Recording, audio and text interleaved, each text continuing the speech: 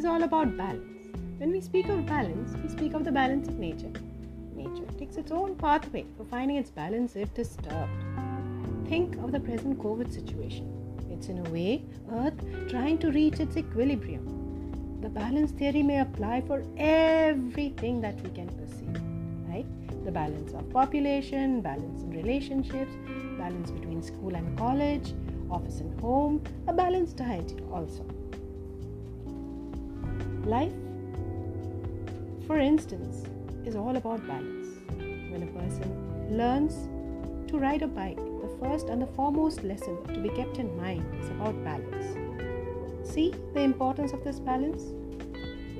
Think of bringing up a child. It is with a balanced and sound mind that will make him not a good human being, but also will make a lot of difference for every aspect of their lives ahead. Think of a clown who initially learns to juggle with a ball and then perfects it to 4 or 5. This act not only requires a lot of practice but immaculate hand-eye coordination. I know this because I too juggle between my office, my cooking, my kids, my home, etc. etc. This balance is not an easy thing that happens overnight, but needs a lot of patience, practice for your hearts and mind to work in tandem, and so on and so on.